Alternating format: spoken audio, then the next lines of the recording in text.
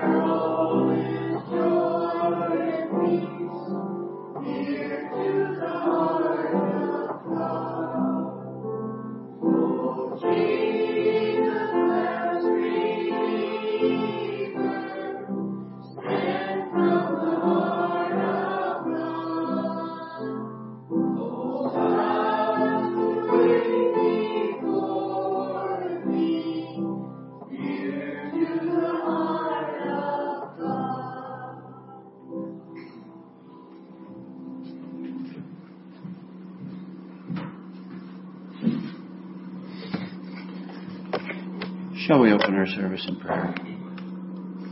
Dear Heavenly Father, we thank Thee for another day.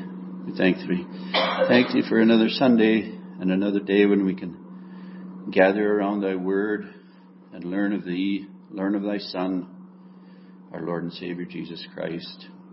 We ask that as we gather and as we look into the Word and contemplate things and hear our brother speak, that this word would be open to us, that our hearts could be opened to that word also, and that we could garner things that are useful as we go through from one day to the next. We ask that Thou wouldst be with all those that gather, all those that spend time to set aside the cares and troubles and trials of this life and gather around Thy Word. Gather around that only and most stable thing that this world has to offer. Well, not actually this world doesn't offer it, but it comes from Thy hand. Watch over all the nations across the earth. Watch over all those leaders, elected leaders, or whatever they may be. Give them that understanding that this is in order from above, and that, as the Word teaches us, that heaven is Thy throne and this earth is Thy footstool. All things are in the hands of Jesus. So hear us now as we pray together that prayer Thy Son Jesus taught us. Our Father, which art in heaven, hallowed be Thy name. Thy kingdom come, thy will be done in earth as it is in heaven. Give us this day our daily bread, and forgive us our trespasses, as we forgive those who trespass against us. And lead us not into temptation, but deliver us from evil. For thine is the kingdom and the power and the glory forever and ever. Amen. I asked Shane if he was going to say a few words about Remembrance Day, and he said he didn't plan on it, but asked him if it would be okay if I did. So I was talking to, actually we went to the memorial service the town of Rocky put on, and it was some over 2 hours, and a very, very well done and a reverent time. And it's good to see that, I don't know how many people might have been there, over 500 I'm sure, in the community center there in Rocky. And we know that in this time, it seems to me anyways, that many governments across the world are taking away freedoms of the people. And I think, and I hope it isn't just my opinion, but I believe when people turn away from God, that's the way it's going to go. They turn toward socialism and totalitarianism and that kind of leadership. And we know that out of the, I don't know, is it over 1 million people that lost their lives in the First and Second World Wars, probably. And they fought for the freedoms that we enjoy. This freedom that we have right here, that we can gather in the name of Jesus. So in our little paper, there was a write-up about John McCrae, who wrote this poem, and I call my grandchildren in the States, and so I'm talking to somebody quite often there, and it was Philip's birthday. He turned 16 and had a good visit with him, and I asked him if he's ever heard, because we had been to that service that day, and I asked him if he's ever heard this poem in Flanders Field, and he hadn't. And I don't know if the Americans don't value it like we do, but I know all over the world people use this and teach this poem. But this little write-up was in the Western Star. It says, John McCrae was a poet and physician from Guelph, Ontario. He developed an interest in poetry at a young age and wrote throughout his life.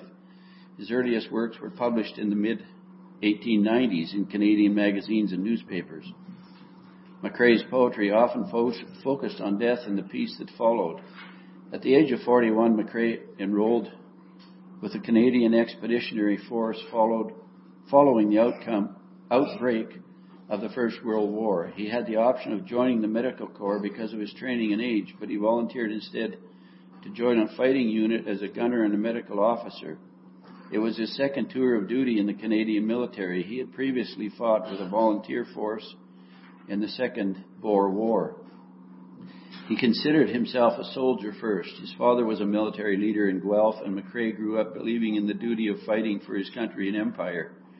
McCrae fought in the Second Battle of Ypres in the Flanders region of Belgium, where the German army launched one of the first chemical attacks in the history of the war.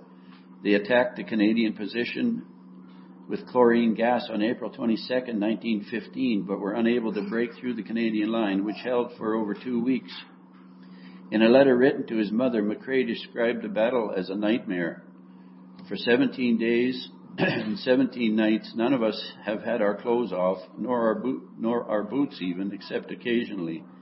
In all that time, while I was awake, gunfire and rifle fire never ceased for 60 seconds. And behind it was all the constant background of the sights of the dead, the wounded, the maimed, and a terrible anxiety lest the line should give away.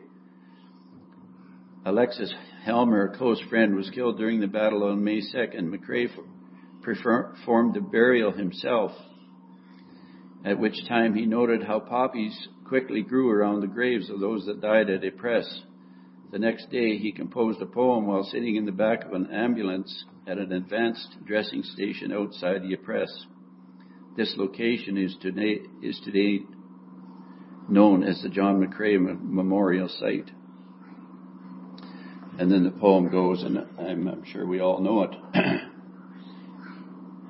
I believe he lost his life not on the battlefield, but from wounds he received on the battlefield. A few weeks later, I think it was. In Flanders fields, the poppies blow between the crosses, row on row, that mark our place, and in the sky, the larks, still bravely singing, fly, scarce heard beneath the guns, scarce heard amid the guns below. We are the dead. Short days ago we lived, felt dawn, saw sunset glow, loved and were loved. And now we lie in Flanders fields.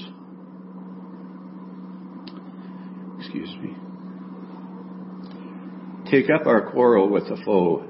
To you from failing hands we throw the torch. Be yours to hold it high. If ye break faith with us who die, we shall not sleep, though poppies grow in Flanders fields. So let's have 2 minutes of silence in remembrance of those.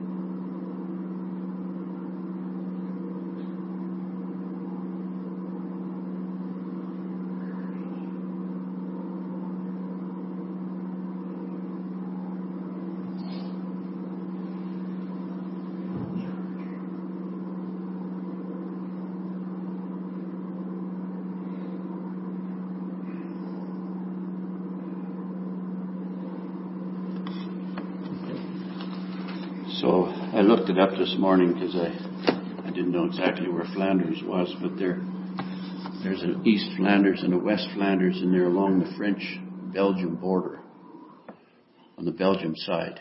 And there was lots of fighting in those areas, in the wars.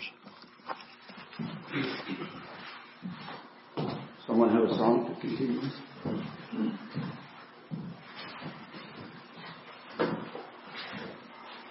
Over 213. 213.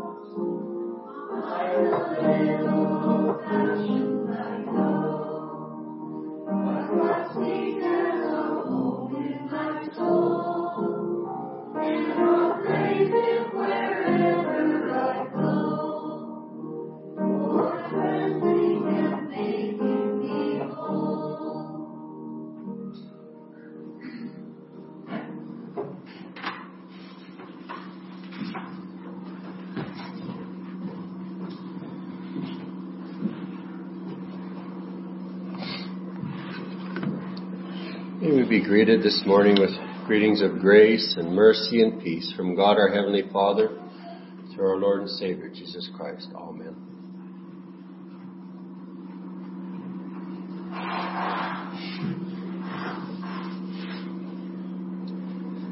For a text this morning, I'll turn to 2 Timothy, to the 3rd chapter.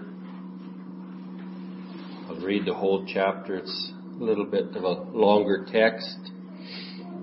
We'll look into it as God reveals. Reading in Jesus' name. This know also that in the last days perilous times shall come, for men shall be lovers of their own selves, covetous, boasters, proud, blasphemers, disobedient to parents, unthankful, unholy, without natural affection, truce breakers, false accusers, incontinent, fierce, despisers of those that are good, traitors, heady, high-minded, lovers of pleasure more than lovers of God, having a form of godliness, but denying the power thereof. From such turn away. For of this sort are they which creep into houses and lead captive silly women, laden with sins, led away with diverse lusts, ever learning and never able to come to the knowledge of the truth. Now as Jannes and Jambres withstood Moses, so do these also resist the truth. Men of corrupt minds, reprobate concerning the faith. But they shall proceed no further, for their folly shall be manifest unto all men, as theirs also was. But thou hast fully known my doctrine, manner of life, purpose, faith, long-suffering, charity, patience, persecutions, afflictions, which come unto me at Antioch, at Iconium, at Lystra. What persecutions I endured, for out of them all the Lord delivered me. Yea, and all that will live godly in Christ Jesus shall suffer persecution. But evil men and seducers shall wax worse and worse, deceiving and being deceived. But continue thou in the things which thou hast learned, and hast been assured of, knowing of whom thou hast learned them. And that from a child thou hast known the Holy Scriptures, which are able to make thee wise unto salvation through faith which is in Christ Jesus. All Scripture is given by inspiration of God, and is profitable for doctrine, for reproof, for correction, for instruction in righteousness, that the man of God may be perfect, thoroughly furnished unto all good works. Amen.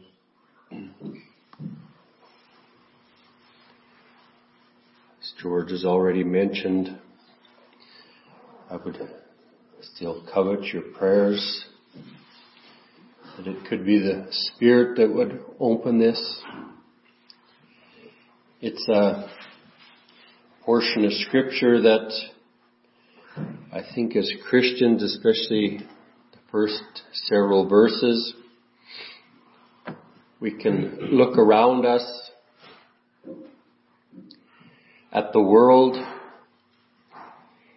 and see that these things appear to be happening very clearly. It is prophesied here that it will happen. We understand that Paul wrote these to Timothy very, I guess if I say almost 2,000 years ago. And I think there has been times throughout history where these things have been and happened. And it's hard for me to know whether it's just being more aware of things or how it actually is. That these things seem to be getting worse. We live in a day and time, I've mentioned it before, it's a difficult thing because we have lived in such peace and freedom and richness as I don't know that it's ever been throughout history. We have been very fortunate. And yet, human nature is a funny thing. And in the times when things are good, it is easy for all people, even for believers, to, if I say, lose the sense of importance, of turning to God. It's easy to start feeling like we can do these things and handle stuff on our own. And I don't believe that there is anything that is more perilous than when things are good.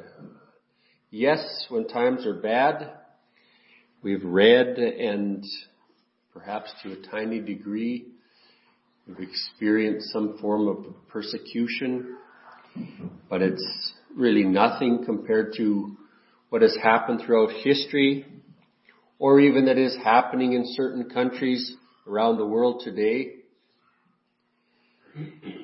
And the thing that is beyond my natural reasoning is that during those times, it seems that faith grows.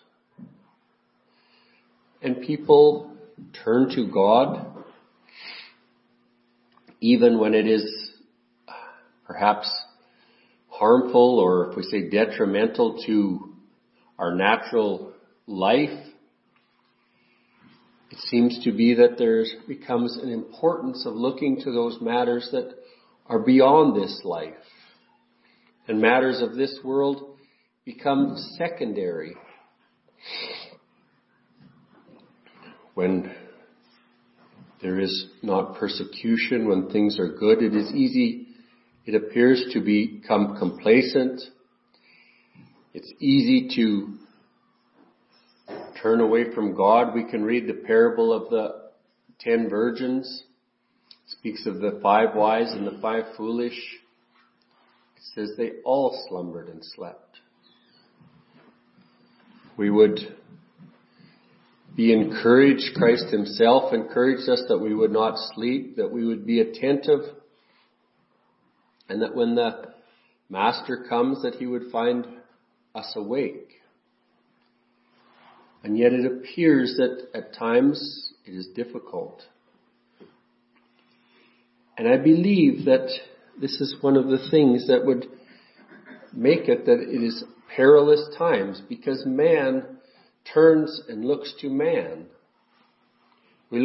People look to themselves to take care of things, their own reasoning. It says, men shall be lovers of their own selves, covetous, boasters, proud, blasphemers, disobedient to parents, unthankful, unholy, without natural affection, truce breakers, false accusers, incontinent, fierce, despisers of those that are good, traitors, heady, high-minded, lovers of pleasure more than lovers of God. We see that very much going on in the world around us. There's instruction that we should that self is the most important thing to take care of. It's what goes on in the world.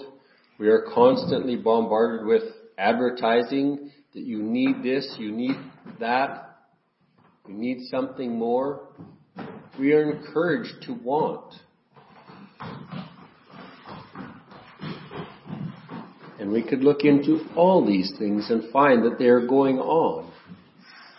And I believe that it turns our mind to, and I think probably rightfully so, thinking we are in the end of time. And as Christians, it is something that I believe we should look forward to, the second coming of Christ. And we may see it in our lifetimes, or we may not. And it doesn't really matter whether we do or don't. What is important is does the Spirit of God dwell within your heart? There is, here it tells about these people, and we could look at this, maybe I should say this, we could look at these things and say, yeah, well, we see all that stuff going on in the world, in the ungodly world that's around us, and there's these people who have no time for God, or even perhaps mock God, claim that they have no belief that there is any God. And there is a lot of teachings within this world that at this time give no credence to any God, whether it be the living God or some idol. That there's just life, and when you die, that's the end of it. And it seems kind of pointless. And I struggle to understand. I have a magazine that tells about, if you say nature, and how intricate lots of nature works. And reading those things and how even on a cellular level in a human body, how it works. And how it can outperform even computers that we understand are such an amazing thing. And you read those things, or I read those things, and I find that it seems in my mind that it takes more faith to believe that there isn't a God than that there is. That this stuff just happens. But then we read this 5th verse here,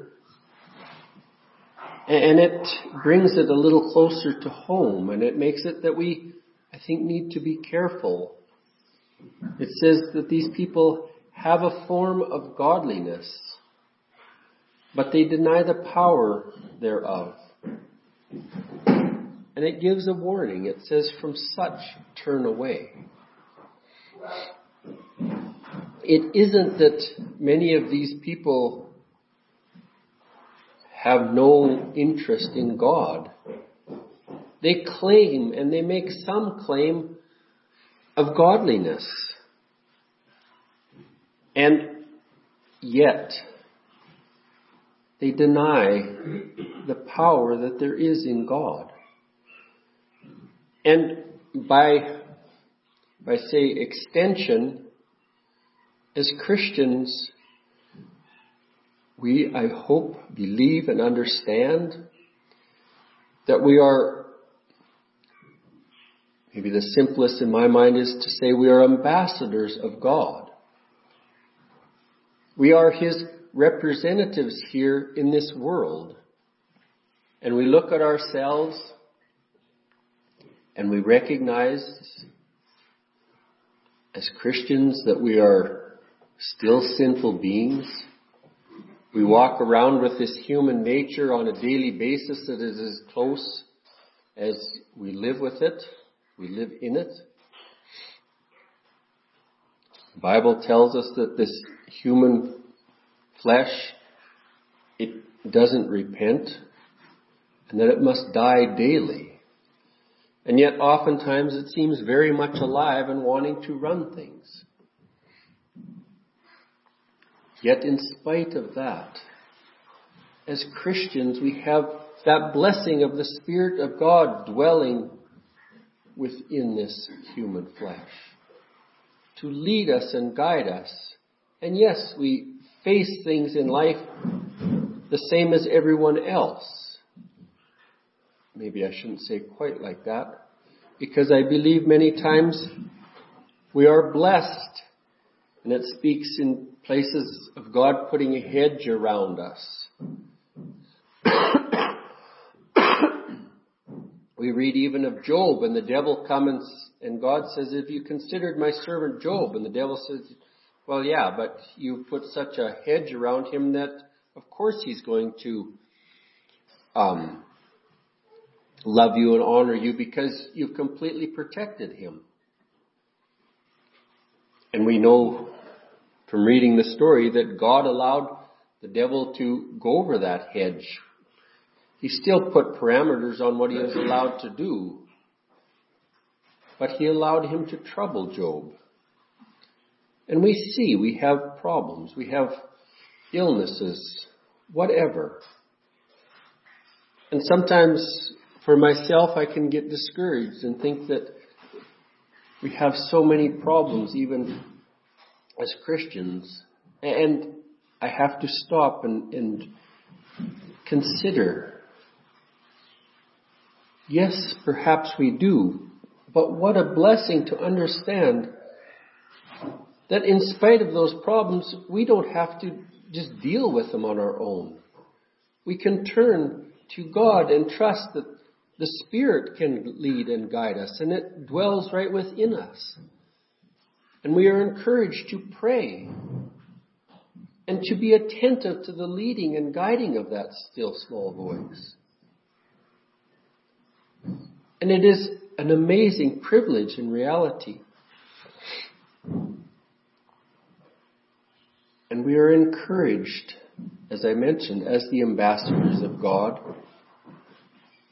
to know and be sure that we have the full authority to proclaim what God has instructed us to proclaim. We have the full authority of God to make those statements and to make those claims and to make those judgments according to the Word of God.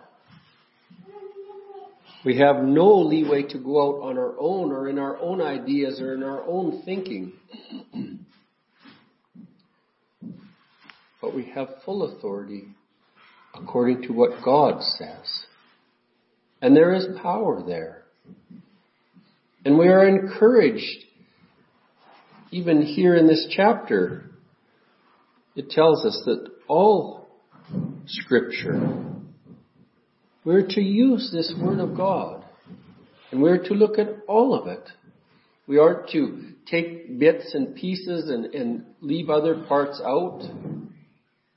Yes, we understand that there's been a change of covenant from the Old Testament to the New.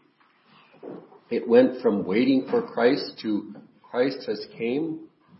Our salvation isn't something that we're looking forward to happening in the future. It has happened. Christ came. He paid for us. He paid for our sin, that they could be forgiven, that we could have His righteousness and walk as a child of God. And be sure of what is going to happen when we pass from this life, or if Christ was to come again. That we are a child of God. And we are encouraged to share that. And we say it very simply, and sometimes, well, I was speaking with someone the other day and they were talking about words that we use. And sometimes it's easy to use them, and the meaning of them, maybe everyone doesn't understand. And I think it is good at times to maybe look into some of those things. We're encouraged, very simply put, to share the gospel message. But in some senses, we could take this whole Bible and say, well, that begins to cover the gospel message. If the Spirit opens it and reveals it. And we speak of the gospel message that Christ came. And it is true. We are coming to that time of year when we celebrate His coming as a little baby and the message that the angels brought of good tidings and peace on earth. And we read those things, and I pray that all of us, excuse me, as Christians understand. There's people who read that and say, well, that's nonsense. There's been no peace on earth at all hardly since that time. But as Christians, we understand. It speaks of that peace of a good conscience, that peace in the heart, that peace of understanding that through Christ we are right with God. Our sins can be forgiven because of what that little baby accomplished. And it is that brings peace. And it doesn't matter what is going on in the world around us, there can still be that peace.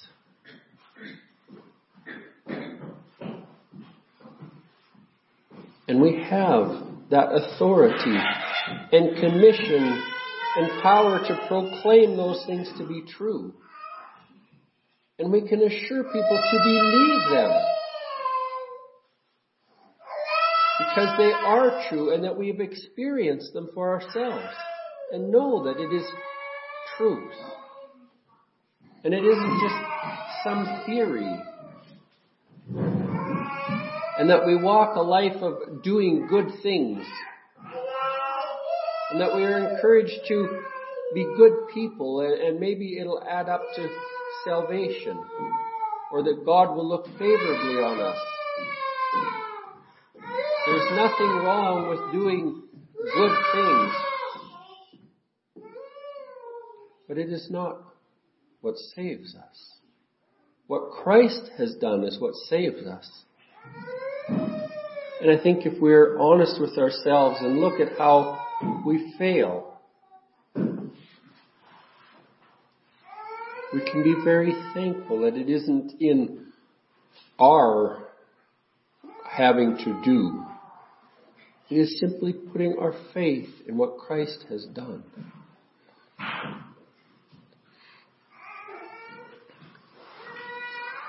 And if someone is not with authority speaking the truth of what Christ has done and what that means for us, each of us individually, it tells us here that we are from such turn away. It says, for of this sort are they which creep into houses and lead captive silly women laden with sins, led away with diverse lusts. And I have to admit, I don't understand here why it focuses on women.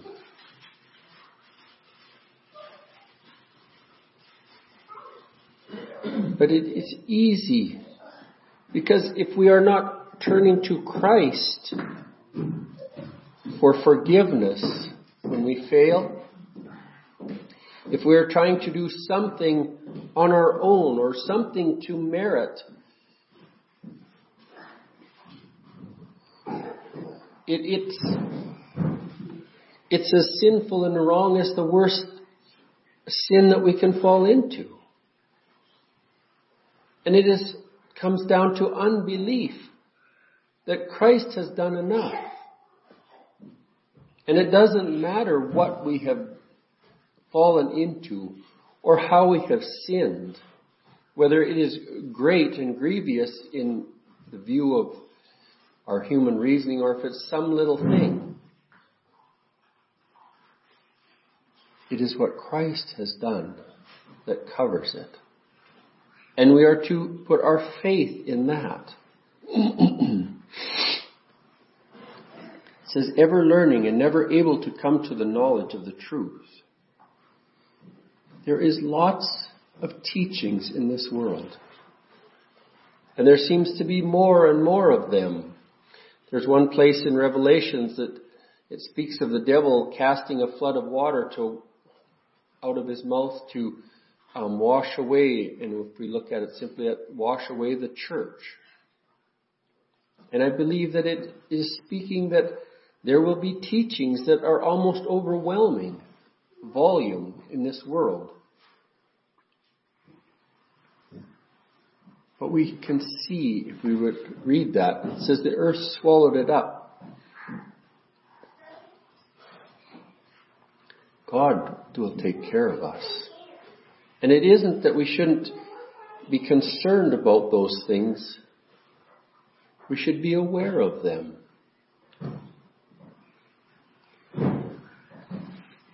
I know of a couple people who they went to, it was different Bible schools, if you say. And there was classes on demonology, and they were studying how demons work and how to deal with them and all these things. And maybe I'm wrong, but I have to admit I struggle with that kind of stuff. I don't think there's any end to our ability, if we start looking into it, to study how the devil and how he works to be deceptive and try to deceive human beings. But I agree with someone, and they spoke and they used this example, and to me it's a good one. They said that when they take people and teach them to look for counterfeit money, they don't take and show them all the different types of counterfeiting and what people do to try and mimic the real thing. They take and teach them about the real thing, so that they know it so extremely well in every little detail of it that it's easy to see very quickly something that isn't real or isn't the true currency. I think as Christians, that is perhaps the greatest reason that I would encourage us to look into the Word of God, to study it, to know it. It doesn't make us better Christians, but the better we know the Word of God, especially if we are able to look into it prayerfully and that the Spirit would reveal it to us, that we would know it intimately, so that if the devil comes with anything that's even slightly off, we would very quickly pick up on it. That it would answer as untrue. It's the amazing thing about truth. If we have truth and add just a little bit of untruth to a large volume of truth, it still becomes untrue. And it is perhaps the most dangerous thing that we deal with is when there is teachings that are pretty close to what is true, but just off. And if we don't really know what the Word of God says, how would we know? And it is something that there is a lot of teachings out there that they take a little bit of the truth of God's Word and add some of man's reasoning and perhaps take away a little bit here and there and come up with something that sounds pretty good and it sits pretty well with our natural reasoning, and it's taught as truth. But it's not. And I think it is good to look into God's Word. If we have questions, don't try to reason it out on our own. See what God says. See what His Word would encourage. And that the one church, it spoke that they were very diligently to take all the teachings and compare them to what the Word of God says. It is a good thing to do. And I believe it is a very good reason that we would have to look into God's Word constantly. That we could be sure of what we are standing on and what we believe in, because it is according to the Word of God. It says, now as Jannes and Jambres withstood Moses, so do these also resist the truth. Men of corrupt minds reprobate concerning the faith. I didn't know who these two men were. They were some of the priests that stood before Pharaoh when Moses came. And it is amazing how many of the miracles, if I put it that way, or whatever you want to call it, that Moses was able to do, that these men were able to do also. It tells that Moses threw down his staff and it became a serpent, and they were able to throw theirs down and they became serpents also. And Moses ate up theirs, but they were able to take a staff and it turned into a snake when they threw it on the ground. It isn't that there isn't power there. And they were able to withstand Moses. It says that in this last time, it's still talking about that there will be those. And it tells us in one place that they will be able to call fire down from heaven and do great miracles.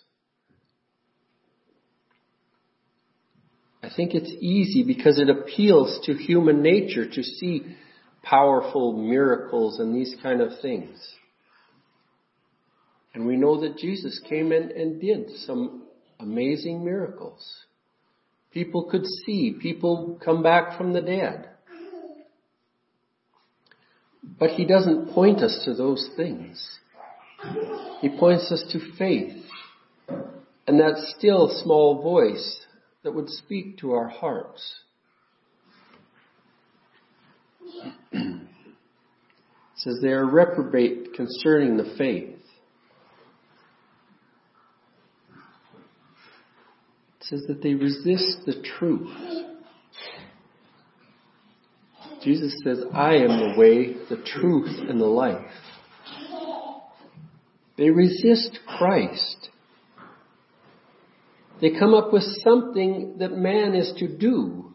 And there is constantly new teachings of what is good to do and how we should do this and how we would draw people and all these things. But faith is left out. True faith is left out. We're to put our faith in our ability to do things or our ability to be part of the church or whatever it is. In James it speaks that there is dead faith. And it is faith that is in anything besides what Christ has done. That is what we are to put our faith in. It says, but they shall proceed no further, for their folly shall be manifest unto all men, as theirs was also. There was a certain point that God, they did not have power to do what Moses did. And I have read it, and I believe that's when they turned dust into lice. And I don't understand why it was at that point. It is something that is beyond me. God, He does put limits on the devil and his power. But He is very free with it also. I'm speaking of the devil. And I think it is what appeals to human nature because we want to feel like we are something important. It's quite contrary to human nature to want to be humble, to want to put others first. It's completely the opposite to what our human nature is. Then Paul here, he speaks, he said, but thou hast fully known my doctrine, manner of life, purpose, faith, long-suffering, charity, patience, persecutions, afflictions, which came unto me at Antioch, at Iconium, at Lystra, what persecutions I endured, but out of them all the Lord delivered me. Yea, and all that will live godly in Christ Jesus shall suffer persecution.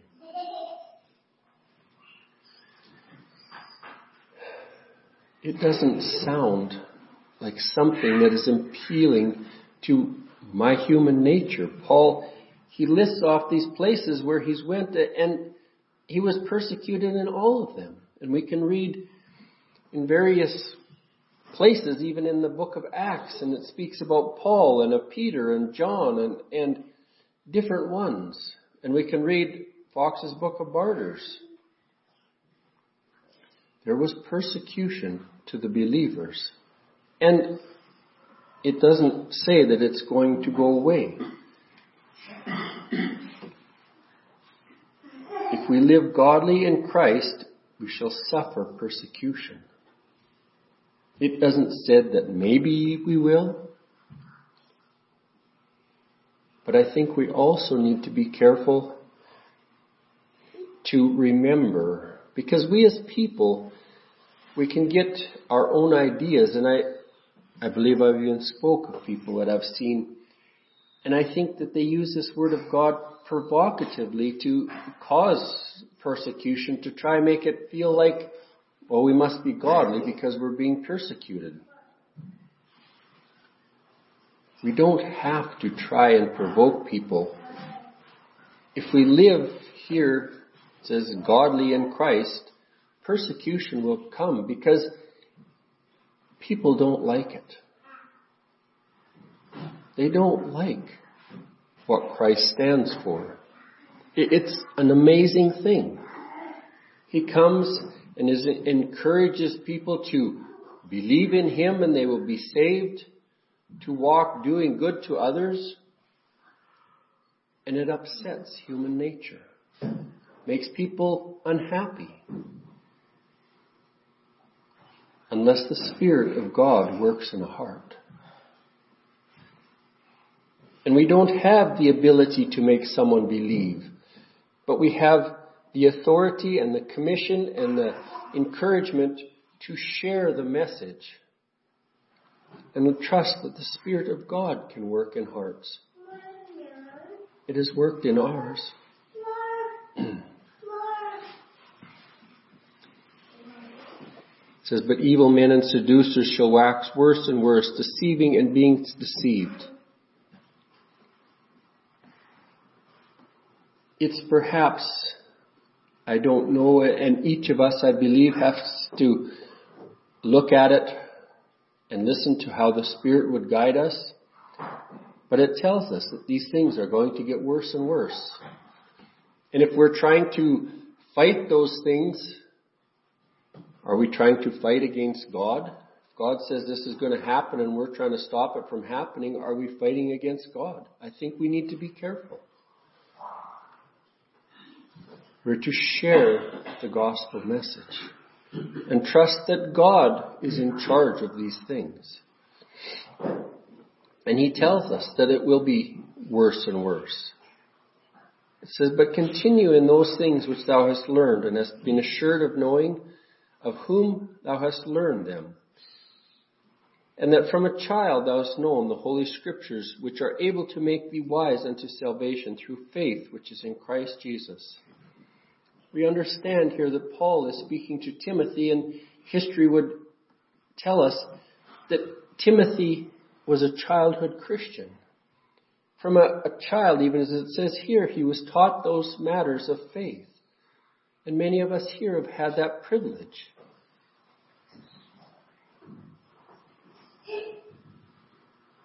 We are to continue in that faith. Continue in what we have been taught, what the Bible has taught, what our parents have taught us. And as parents or grandparents or even older people, let us make that a priority to make sure those little ones hear the Word of God. They hear that truth about what Christ has done for them. And that we would teach them, put simply, that gospel message. And that we would live in such a way that they would be encouraged to believe it.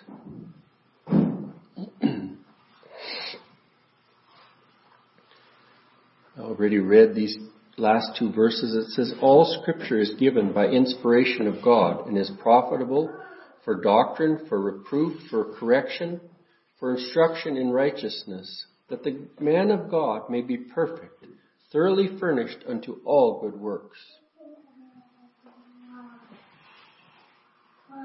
There it is, telling us that this scripture, it is important. It has a multitude of uses. It can encourage us. It can reprove us. It can instruct us. It can encourage us in righteousness. It can bring warning. We can look to it. We can trust in it. It says that the man of God may be perfect. Is it that we find that we walk perfectly all of a sudden when we become a Christian? No. But the Spirit of God will dwell even in this sinful flesh, and it is perfect, and it is ours. And God looks on us as perfect and righteous and holy because He looks on us through Christ.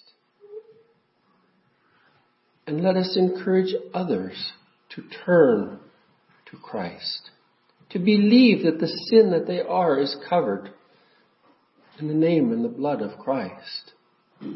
Not because we can walk good or because we are such good people, but because Christ is our all in all. Let us trust that. Let us believe that. Let us walk with the assurance that it is so. For us, each of us individually, and for anyone around us that will hear. In Jesus' name, amen. Someone have a song we can continue with?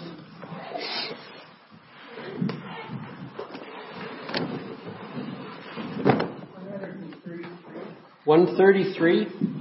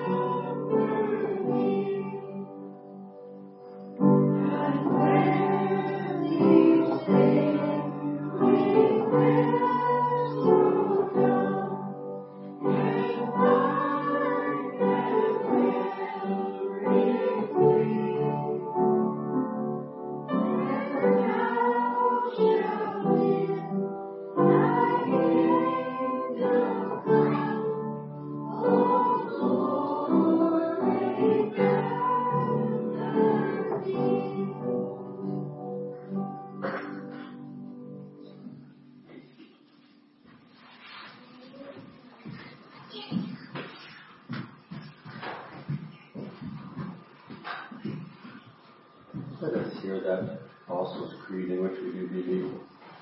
I believe in God the Father Almighty, maker of heaven and earth.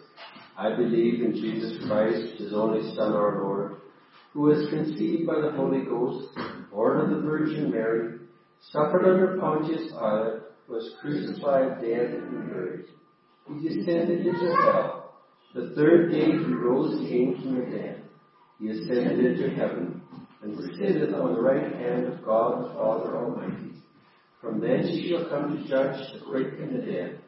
I believe in the Holy Ghost, the holy Christian Church, the communion of saints, the forgiveness of sins, the resurrection of the body, and the life everlasting. Amen. Let us pray with and for them who will now partake of the Lord's Holy Supper. Lord Jesus Christ, thou bread of life, grant that thy holy communion may be a blessing to all those who today shall partake of it, that through the power of thy body and blood they may receive peace and comfort to their souls, and be strengthened in faith, love, and a lively hope of eternal life. Amen. Truly it is meet, right, and blessed that we should at all times and in all places give thanks unto thee, Holy Lord, Almighty Father, everlasting God, through Jesus Christ our Lord, who on the same night in which he was betrayed took bread, and when he had given thanks, he brake it and gave it to his disciples, saying, Take, eat, this is my body which is broken for you. This do in remembrance of me. After the same manner also he took the cup, when he had supped, and when he had given thanks, he gave it to them, saying, This cup is the New Testament in my blood. This do ye as oft as ye drink it in remembrance of me. Holy, holy, holy, Lord God Almighty, which is, and which was, and which is to come. Blessed is he that cometh in the name of the Lord. Hosanna in the highest. Let us all pray as our Lord Jesus Christ taught us, saying, Our Father, which art in heaven, hallowed be thy name. Thy kingdom come, thy will be done, in earth as it is in heaven. Give us this day our daily bread, and forgive us our trespasses, as we forgive those who trespass against us. And lead us not into temptation, but deliver us from evil. For thine is the kingdom, the power, and the glory, forever. Amen. The peace of the Lord be with you.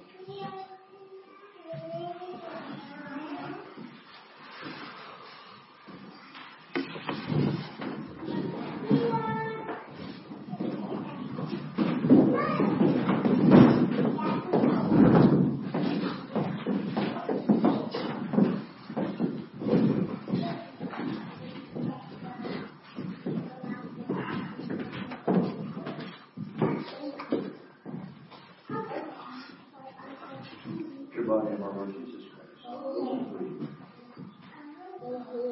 The true body of our Lord Jesus Christ.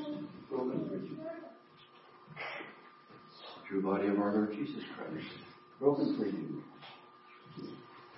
The true body of our Lord Jesus Christ. Broken for you. The true body of our Lord Jesus Christ. Broken for you. The true body of our Lord Jesus Christ. Broken for you. The true body of our Lord Jesus Christ. Broken for you. True body of our Lord Jesus Christ, broken for you. True body of our Lord Jesus Christ, broken for you. The true body of our Lord Jesus Christ, broken for you. The true body of our Lord Jesus Christ, broken for you. The true body of our Lord Jesus Christ, broken for you. The true body of our Lord Jesus Christ, broken for you.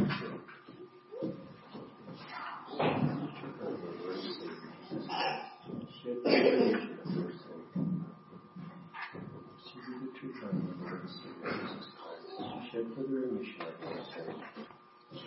Receive the true blood of our Lord and Savior Jesus Christ. Shed for the remission of our sins. Receive the true blood of our Lord and Savior Jesus Christ. Shed for the remission of our sins.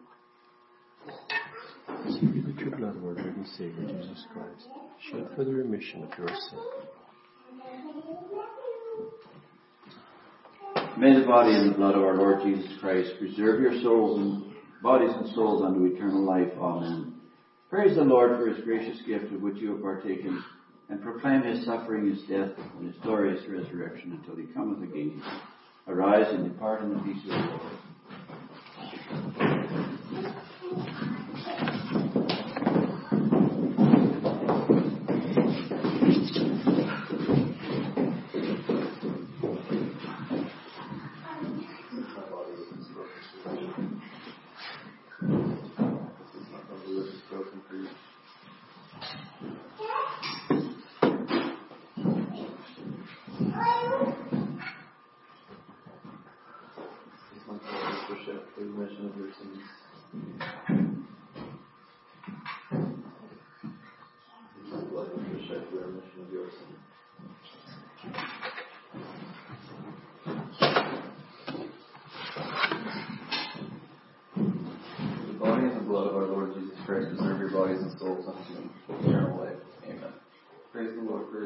Gift of which you have partaken, and proclaim his suffering, death, and resurrection until he cometh again. Arise and depart in the peace of the Lord.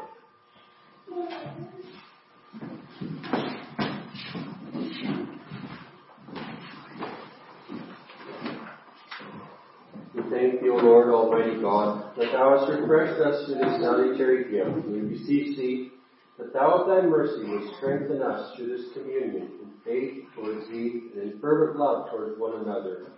Through Jesus Christ, thy dear Son, our Lord, who liveth and reigneth with thee in the Holy Ghost, ever one God, world without end. Amen. Humble your heart before God and receive the benediction. The Lord bless thee and keep thee. The Lord make his face to shine upon thee and be gracious unto thee.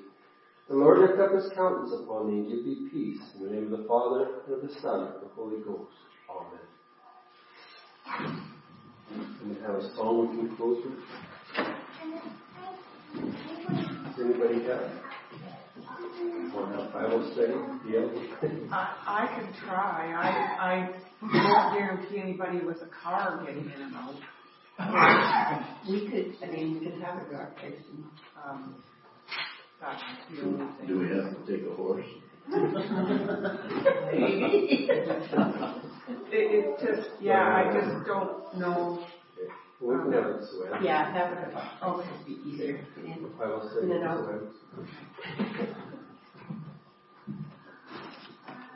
I'm ready. Yeah. 138.